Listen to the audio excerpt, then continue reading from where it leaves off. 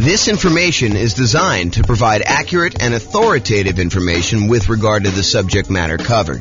It is offered with the understanding that the presenters are not engaged in rendering legal, accounting, or other professional services. If legal advice or other expert advice is required, the services of a competent professional should be sought. Welcome to the Cheyenne Real Estate Investing and Real Estate Financial Planning Podcast. Learn all about investing in real estate in Cheyenne, Wyoming, with a combination of real estate financial planning and modeling with numbers specific to Cheyenne, plus syndicated, more generalized recordings of live and pre-recorded real estate investing classes, not all of them specific to Cheyenne. Be sure to stay tuned after the podcast for a message from our sponsors. Well, good afternoon and welcome everyone. I am your host, James Orr, and I'm really excited today. Today is going to be a crazy new spreadsheet, new class. And so this class is called Rental Portfolio Return in Dollars Quadrants. It's a new spreadsheet you've got that allows you to track your entire rental portfolio's returns for all of the different quadrants you have: appreciation, cash flow, debt pay down, cash flow from depreciation, reserves, and it allows you to summarize that. Plus, it gives you some extra information about how those different returns are taxed and whether they're cash now, cash later, more speculative, less certain sort of stuff. So like we have like all those different things involved there. So you can go download a copy of the newest spreadsheet at refp.info/RPRIDQ. And RPRIDQ stands for Rental Portfolio Return in Dollars Quadrant. RPRIDQ. So refp.info, RIP, not RIP, RPRIDQ. Oh my gosh. I'll put the link in the show notes. There you go. That's what we're going to do. Okay, so as we get started, let me kind of give you some background information to understand like what is happening here and why this spreadsheet is so amazing and why you're going to love it. So the Return in Dollars Quadrant is the trademarked visual representation we have of the different areas of return you get by owning rental properties. So this is it on the screen. You've seen this before if you've seen a lot of my stuff, but basically it shows you the 4 different primary areas that you get return when you buy a rental property. The appreciation part of the return, which is the tendency for property values to increase over time. The cash flow portion, which is all of the income you're receiving on the rental property, usually from leases, minus all of the expenses: vacancy, property management, taxes, insurance, mortgage payment, maintenance, all that stuff. We subtract it out from what you're receiving as income, and what you're left over with is your net cash flow after all expenses. And so that's one of the other returns. The third return is debt pay down. If you've got an amortizing mortgage and you're making monthly payments or regular payments on that, then with each payment, a little bit of the loan is paid down and you owe less. The amount you pay down in principal is your return from debt pay down. It's the amount of return you're getting by paying down the loan each particular month, and your equity is increasing by that amount. And then the last one of the 4 primary are the tax benefits, which we typically refer to as depreciation, or in this specific case, we're going to talk about cash flow from depreciation, which is the after-tax benefit you get by owning this particular rental property. And then in the middle, we usually visualize this and show you the total from those 4 areas of return. Now, when we look at that graphic, a lot of times we're like, well, what time period does this cover? And really, it depends. So these can be both forward-looking, as in like we're looking at the returns we're going to get in the next year on a property, or they may be that we're going to look at the returns we're going to get over the lifetime of owning the property. So really, the time periods can be forward-looking, or we can look at this and say, hey, what did I earn in the last year from owning this particular rental property? So it could be backward-looking.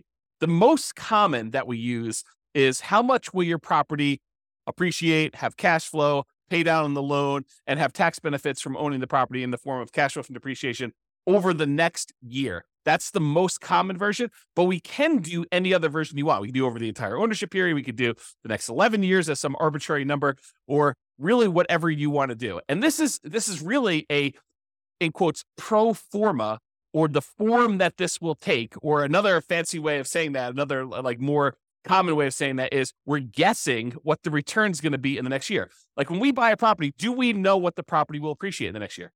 Absolutely not. A lot of times we're guessing as to what that will be. Do we know how much the property will cash flow next year? Well, when we know the lease amount, a lot of times we know the expenses that are fixed on the property, like taxes and insurance and, things like that. But do we really know what the maintenance is going to be on the property? No, we can set aside a fund for maintenance. Do we really know what the property management is going to be on that property? No, we can guess if it's in steady state and the property is kind of just humming along and no real big issues. But there can be unusual things that happen in a property, different maintenance, different vacancy, different property management fees. In fact, there could be other like HOA things, like special assessments and stuff like that. So yeah, we're always guessing, even with like things like cash flow. What about debt pay down? Yeah, in most cases, unless you're making extra payments on the loan, your debt pay down is going to be relatively static. And also your cash flow from depreciation is going to be known because in most cases, unless you're accelerating that or it's ending, we know what it's going to be because you bought the property and you know what it is once you set up the depreciation schedule. So a lot of those things are going to be fixed, but for the most part, those are going to be guesses as to what's going to happen in the future. And we call that pro forma, the form that it will take. And really, it's a fancy way of saying we're guessing as to what the returns are going to be doing that. Now, when you're looking backwards, we know, right? You look backwards and you say, okay, over the last year, exactly how much did this property appreciate? At the beginning, January 1st of the previous year, what was it worth? And then January 1st of this year, what is it worth? And we can look at that exact thing. We can look at exactly how much cash flow we have by looking at what we collected and what all of our real expenses were on the property. We can look at exactly how much we paid down in the loan by looking at the mortgage balance on one date and looking at the mortgage balance a year later on the next date. So we can do those and be very accurate with it, looking backwards, but it's hard to do in the forward, kind of like looking forward into the future. Now, there's a variation of the return in dollars quadrant. There's the normal one where we talk about appreciation, cash flow, debt pay down, tax benefits, and then the total amount in the middle. But if you're really thinking about investing in rental properties, it would be very prudent for you to invest with reserves. Another way of saying this, and I don't usually use strong language like this, and I don't usually get all up in your face and stuff like that, but I'm going to use some very strong language here and be very deliberate about this. You would be stupid to invest in real estate without setting aside adequate reserves. And I feel that strongly about it because you really do need to have reserves for the unexpected things that come up. So if you're like investing in this stuff and you are not taking into account reserves, you're probably doing it wrong. And so if you're just looking at your return from appreciation and cash flow, debt pay down, tax benefits, and you're trying to calculate what your return is on, like, let's say a certain amount that you have invested or the amount of equity you have in your property, and you're ignoring the fact that you need to have 6 months of reserves or 12 months of reserves or 24 months of reserves or whatever you set aside for reserves, if you're not taking into account that extra amount for reserves, you're probably not analyzing your deals correctly. This is sort of like the white lie that we tell when we go to cocktail parties. We say, my investment property is doing amazing. I've got no money in the deal because I bought it with a no money down loan and I'm getting this amazing return on it. Well, you wouldn't ever buy that property without having a certain amount in reserve, 6 months of reserves or 12 months of reserves or 24 months or 36 months or whatever it is in reserves. So the fact that you think you're investing in this thing with nothing down is not true. And so that's the lie we tell at cocktail parties about, we're getting this amazing return. Really, we should be including how much we had to invest in the deal and the amount we have to invest in reserves to do that. And if we're looking at return on investment, we should include those reserves as part of what we had to invest in order to get the deal. Or if we're looking at it as return on equity, we should include reserves plus the equity we have in the deal as like the return we're getting in order to continue to hold on to that particular property. Now, as soon as I explain that to you and you're like, okay, James, I'll buy that. The fact that you need to have reserves in order to buy or rent the property, that sort of makes sense because we really are not going to buy a property without having reserves in this. Well, as soon as I tell you that, now you have a certain amount of money you have on reserves, we really should look at what we're earning on those reserves that are sitting on the sideline, whether it's savings accounts or CDs, or if we're going to get really risky and do like stocks or bonds or whatever we're going to do in that thing. We can look at the return we're earning on the reserves as an extra return that we are getting by having this property as well.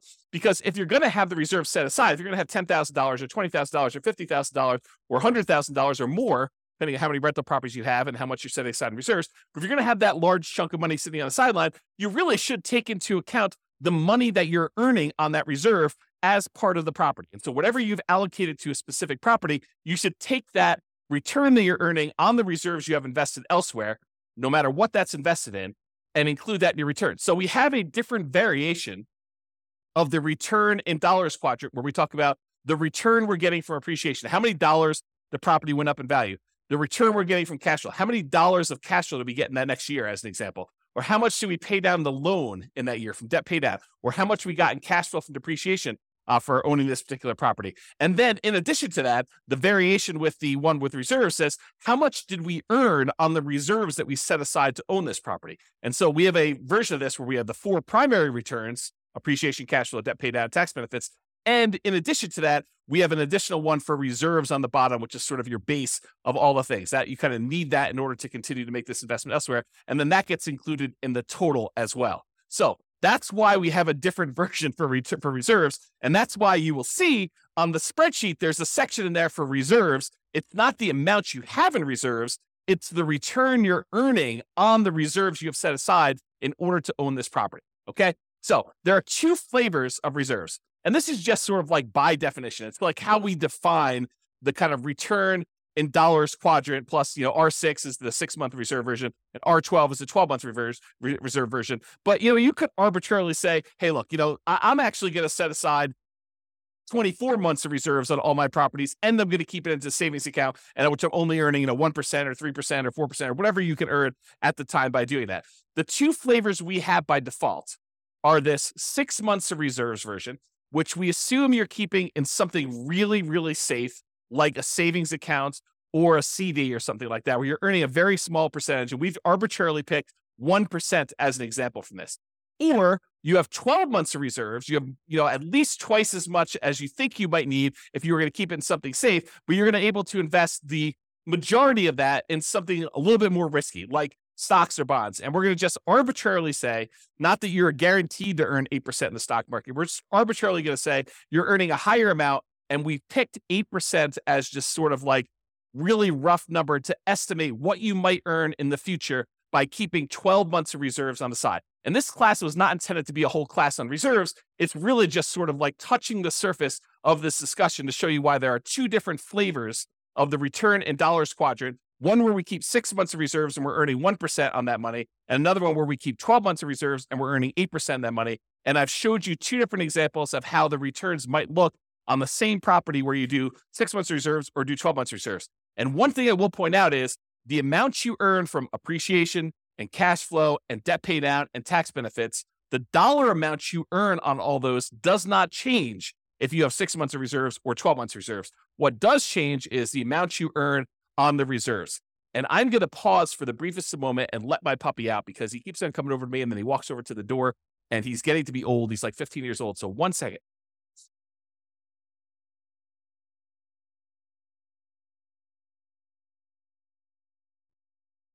Okay, I'm back.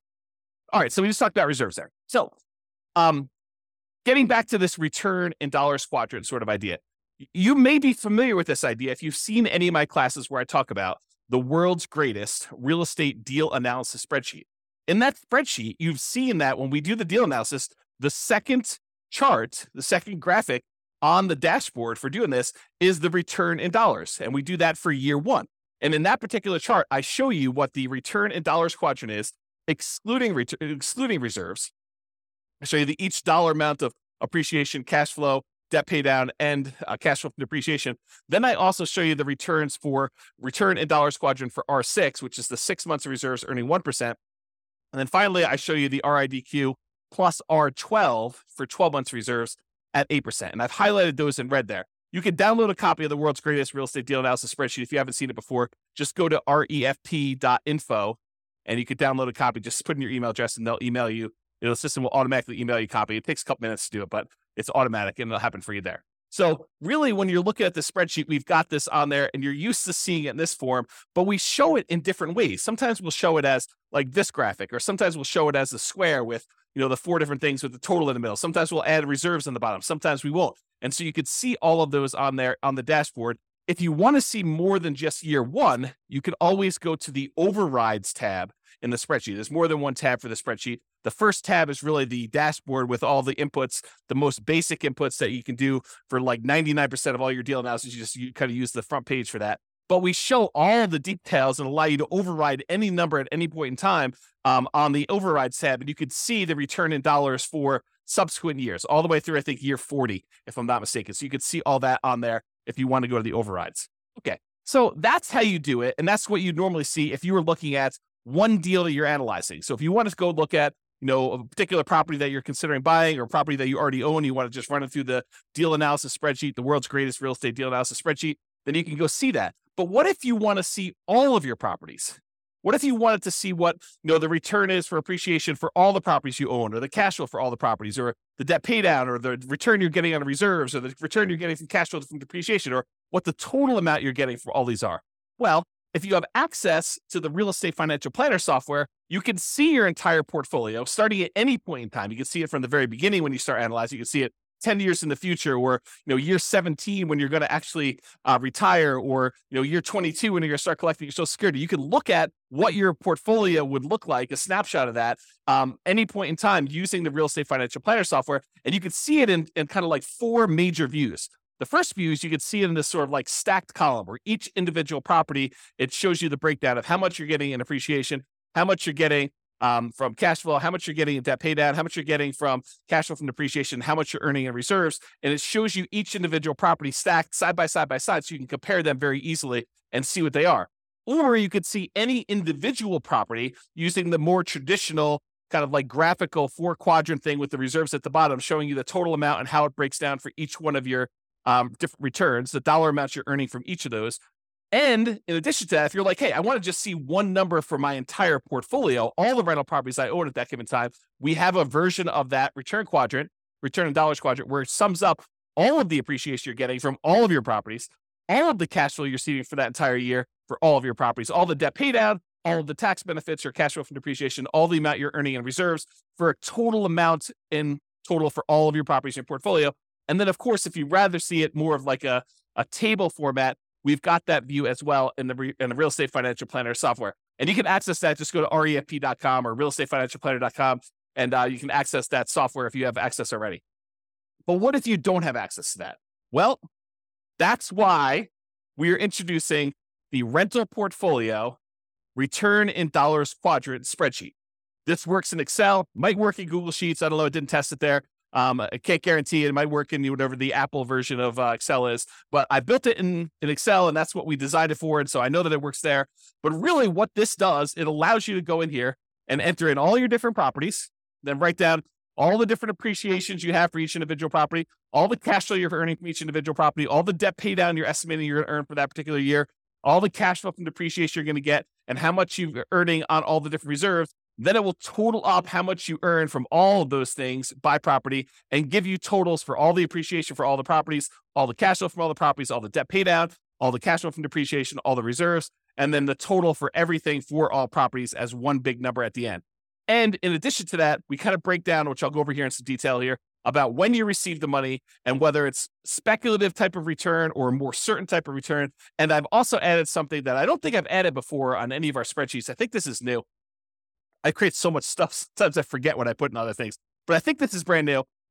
When it is taxed, so all the different returns and when they become taxed and how they are taxed, because different returns are treated differently from a tax perspective. And so we'll go and we'll look at all that, but I just want to show you what the spreadsheet is and we'll go over details. So how do you use this spreadsheet? Super, super easy, super simple. I tried not to make it really complicated. I may in the future combine different spreadsheets and make them all interact and stuff like that. But I wanted to keep this super straightforward for somebody who's just like, I just want to see the return in dollars quadrants. I just want to look at that. So instructions are this. You enter in your property address.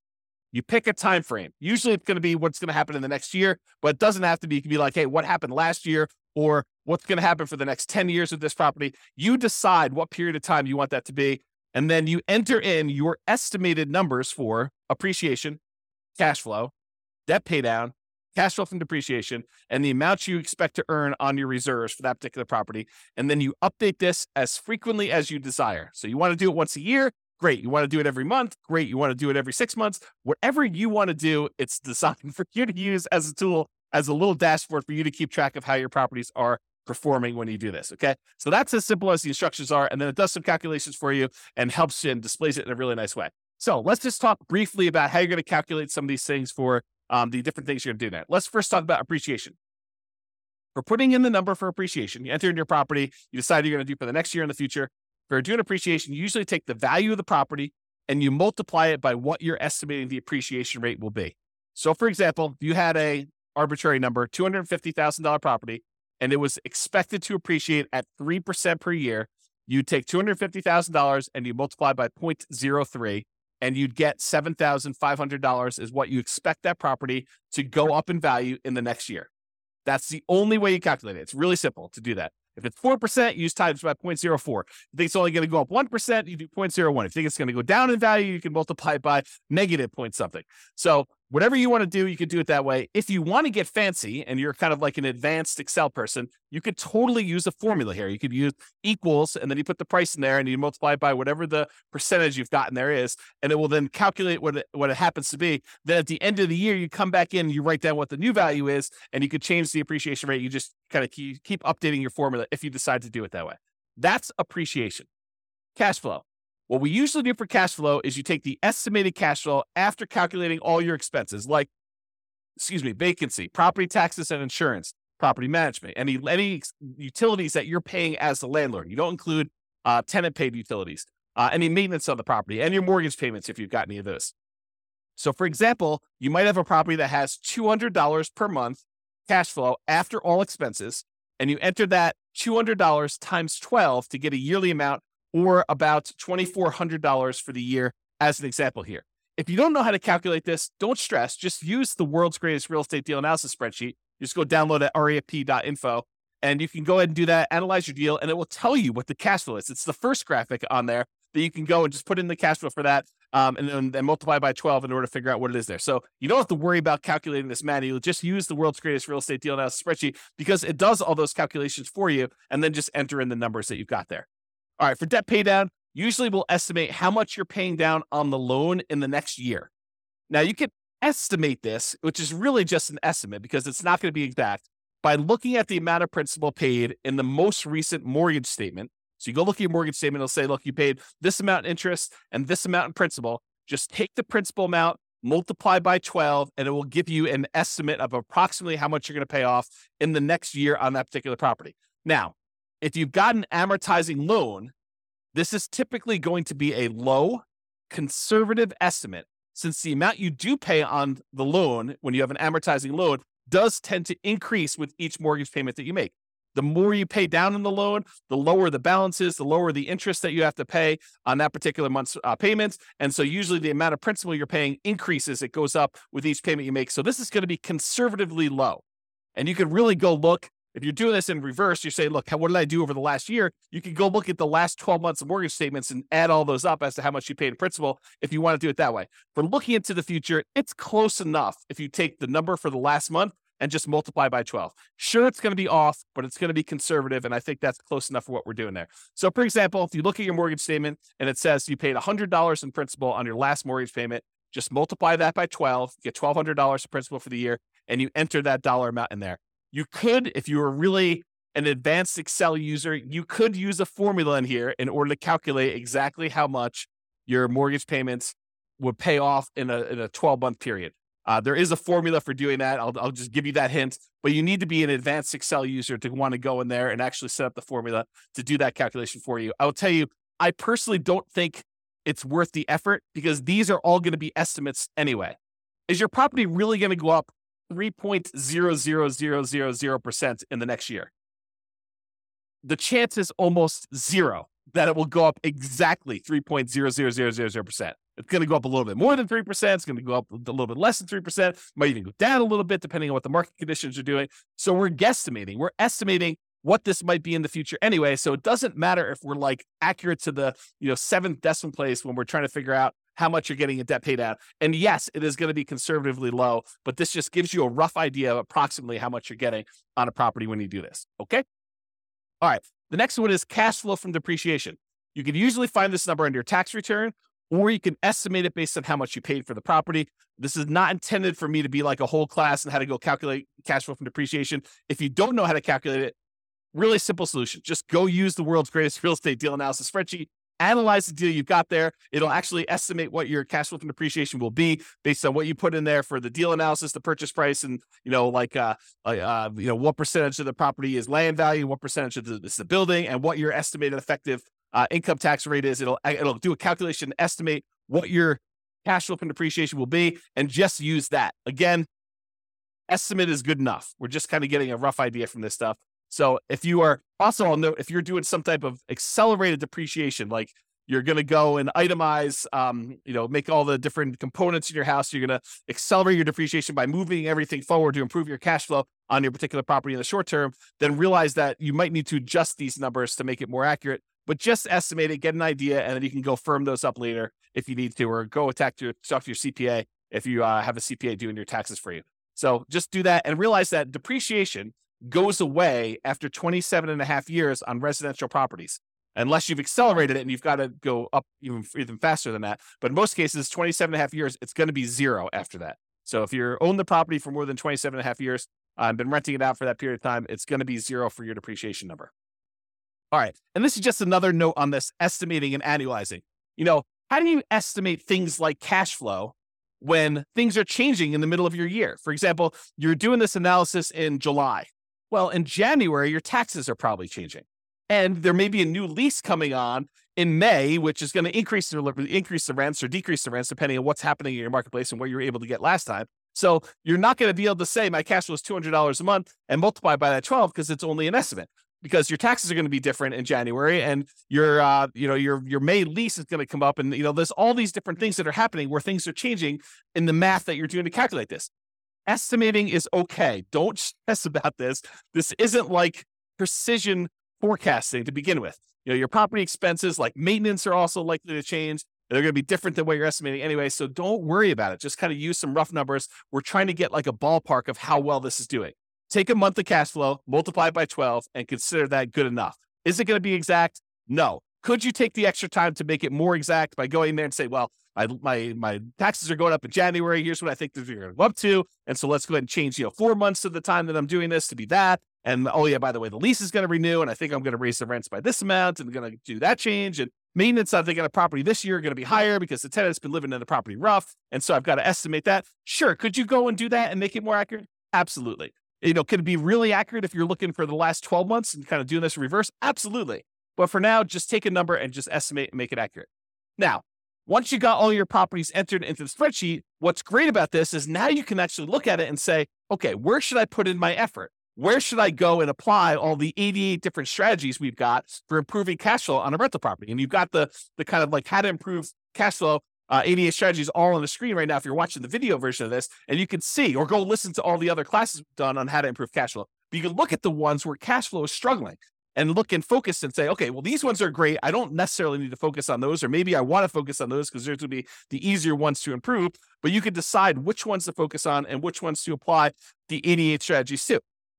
Similarly, you can go beyond the 88 strategies to improve cash flow and actually decide to look at where there are opportunities for you to do deal alchemy type stuff. We talk about deal alchemy where we convert appreciation to more cash flow now, or we look at taking, debt pay down and we use that to improve cash flow. You can look at the properties where you have really strong appreciation or debt pay down or other things got going on and how we can manipulate those returns using deal alchemy principles and actually use those to decide to change our returns from one area of return to another. And that's what the deal alchemy classes are all about. It's like manipulating returns and saying, look, cash flow is most important to me. So I want to focus in on cash flow, and I'm willing to trade things like appreciation or debt pay down or the tax benefits or even like the returns you're getting from reserves or whatever you're doing there. And there are different things we can do, different types of strategies we can do in order to improve one return over another, to kind of prioritize different returns and maybe move them in and out and kind of decide what we're going to do there. So use deal alchemy if you're looking at your spreadsheet, the kind of like summary spreadsheet for this class, and decide which ones that you want to do. So their entire class on deal alchemy, I'm not going to go into that, but that's how it's worked. That's how it works. All right. This is what I think is a new slide. How returns are taxed. How are the different returns that you're getting from buying a property? How are they taxed? And so this is a new spreadsheet that shows you how it's done and when you're taxed on the property. So let's just break it down. There's appreciation, there's cash flow, there's debt pay down, there's cash flow from depreciation, there's reserves. So appreciation return is typically a deferred return. You're not getting that immediately until you sell the property or you refinance the property, and then it's typically taxed at capital gains. So if you go in to sell the property, then you're going to pay capital gains taxes on the property on the appreciation part of the return that you had during that time. However, there are a lot of caveats to the appreciation one. However, you're taxed on this increased value via increased property taxes immediately. So while we're not paying taxes on the amount that we gained in appreciation in terms of capital gains, because the property value did go up, the property assessor, the tax assessor, is going to say, hey, look, this property is worth more. And so because of that, your property taxes are usually going to go up. So we do pay a little bit of an increased tax based on the property value going up in the form of property taxes. But that's not the real big one that gets you when you go and sell a property. And when you refinance a property, you probably don't have to pay the appreciation, the capital gains tax on appreciation. But if you actually go and sell the property, you will, unless you may be able to defer the property taxes, the taxes, the capital gains taxes on the property when you go and sell it by doing a 1031 tax deferred exchange. It doesn't eliminate your taxes, but it defers them to later. And there are lots of rules and regulations, so it does not apply on 1031 exchanges, but really just realize that you can actually defer the capital gains taxes even when you sell the property by doing a 1031 tax deferred exchange. And not only that, but in addition to that, sometimes you can completely eliminate the capital gains taxes due on the property going up in value when you die and you have a reset basis for your heirs. So the property went up in value $1 million since you owned it, but you then die, you pass on the property to your heirs. Well, now their basis, the amount that they're starting from to figure out how much capital gains they owe, becomes that new $1 million higher valuation, not the one you had before. And so there are no capital gains taxes due on that dollar amount. And there are all sorts of like rules and stuff like that and taxes on your estate and everything. I'm not going into that, but realize that this property, the capital gains due on any appreciation gains you have, may be completely eliminated when you die if you have a reset basis for your heirs. Not that that's a good solution for getting rid of the taxes on a particular property. And if you happen to sell the property in less than a year, the appreciation is typically taxed as ordinary income instead of that long-term capital gains that we've been talking about. So there's a lot of like asterisks associated with the appreciation return, but that's the overall idea. It's deferred taxation, and it's typically taxed as capital gains with a lot of like asterisk caveats to those things in there. Let's talk about cash flow now. Cash flow, after all your expenses, is typically taxed as ordinary income in the year that you earn it. So the year that you get that cash flow on the property, you're typically paying taxes on it, and it is typically taxed at an ordinary income tax rate. Debt paydown is typically taxed as an ordinary income in the year that you earn it. So the amount that you pay down that loan, that amount is usually taxed. Okay. It's some people consider it part of the cash flow number, right? Like the amount of money you're getting minus the expenses, because you can only subtract the interest as an expense. You can't subtract the amount you pay in principal. You can't subtract the full mortgage payment. You can only subtract the interest part of the mortgage payment that you're paying. So the amount that you pay down in principal is actually a weird version of cash flow in the sense only of taxation. Okay. So really the amount you pay down in principal on the loan, that is typically taxed as ordinary income in the year that you earned it. Cash flow from depreciation, this is typically applied in the year that you earn it, and it reduces the qualifying ordinary income that you have. So it's a way of reducing the taxes you would need to pay. And there's lots of caveats and exceptions and rules related to this. But generally, certain qualifying income can be reduced by the amount of gross depreciation. And if you figure out how much that gross depreciation was, you multiply it by your tax rate, you could find out how much extra money you have in your pocket at the end of the year by not having to pay those taxes in. And that's what we're calling cash flow from depreciation. It's the dollar amount that you didn't have to pay in taxes by owning this rental property. Okay. And so that's how that is taxed. Usually the year it's earned, and it reduces an ordinary income. Now, there is a weird thing also about cash flow from depreciation. And that is, if you don't take it, they assume that you did take it. So it's not like you could just opt out. And if you don't qualify to take it, in many cases, you can hold that over. You can kind of like set it aside and take that deduction later on when you do finally qualify for it. So it's not like once you can't take it in that year, you lose it. You can actually set it aside and kind of like budget for it. Talk to your CPA or tax advisor about how that works for your specific situation.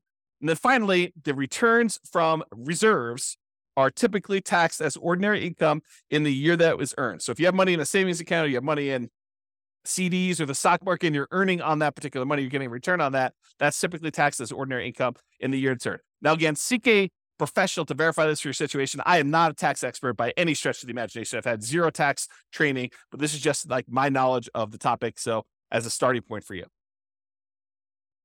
All right. Next two things on the spreadsheet. These are like on the bottom here. You can kind of see So it is when is this money received? Not all of the returns you're earning are received immediately. Some of them are received later. Some of them are received like right now in the year that you're earning them. So some returns you receive right away, which we call cash now returns. You get that cash now, so you're earning it right away, is cash flow from the property. The cash flow from depreciation, those tax benefits you get by owning the property, you get that in this year for the taxes that you do. And then also the returns you're getting from reserves. So those are the three areas of returns, the three returns that you get to keep now. You get to earn this year or this month that you get whenever you kind of receive those. It depends on how you structure everything, but really it's like you're not delayed in getting those. Now, some returns you receive when you sell a property or when you refinance a property, we call those cash later returns. And those tend to be appreciation, the tendency for property values to go up over time, and paying down the loan, debt pay down. Really what we're talking about is accessing the equity in your property. When property values go up and you owe and the loan goes down, the amount of equity you have in your property actually increases. And then how do we get at that equity? Usually we get that equity either by selling the property or doing some type of cash out refinance. And so in order to get access to that cash later returns, the equity you built up in the property, you need to wait a while. You need to sell the property or refi it. Okay, so that's when you receive the money. So you can see the total amount for cash flow, total amount for cash flow from depreciation, total amount from reserves, and then it will sum up all those and show you that. In this particular example, $12,960 between all three of these returns is how much you're receiving in your returns for cash now. And then a much larger amount is cash later. This is a lot of times why when people talk about real estate, they refer to it as a wealth building asset because a lot of the returns you're earning are cash later returns. You're not getting this in year one unless you're doing some weird deal alchemy where you're able to move the returns from cash later up into the cash now. That's part of what's happening with deal alchemy. You're manipulating the returns like appreciation and debt paid out, and you're deciding to move it into returns like, cash flow. And that's how think about manipulating it. We're moving it from cash later to cash now. And it's not always a one-to-one trade, as I talk about a lot in deal alchemy. Okay. So you get the idea about when you receive the money. Speculative or certain. So some returns are more speculative, uncertain, they're more market dependent in nature. We don't know really what's going to happen.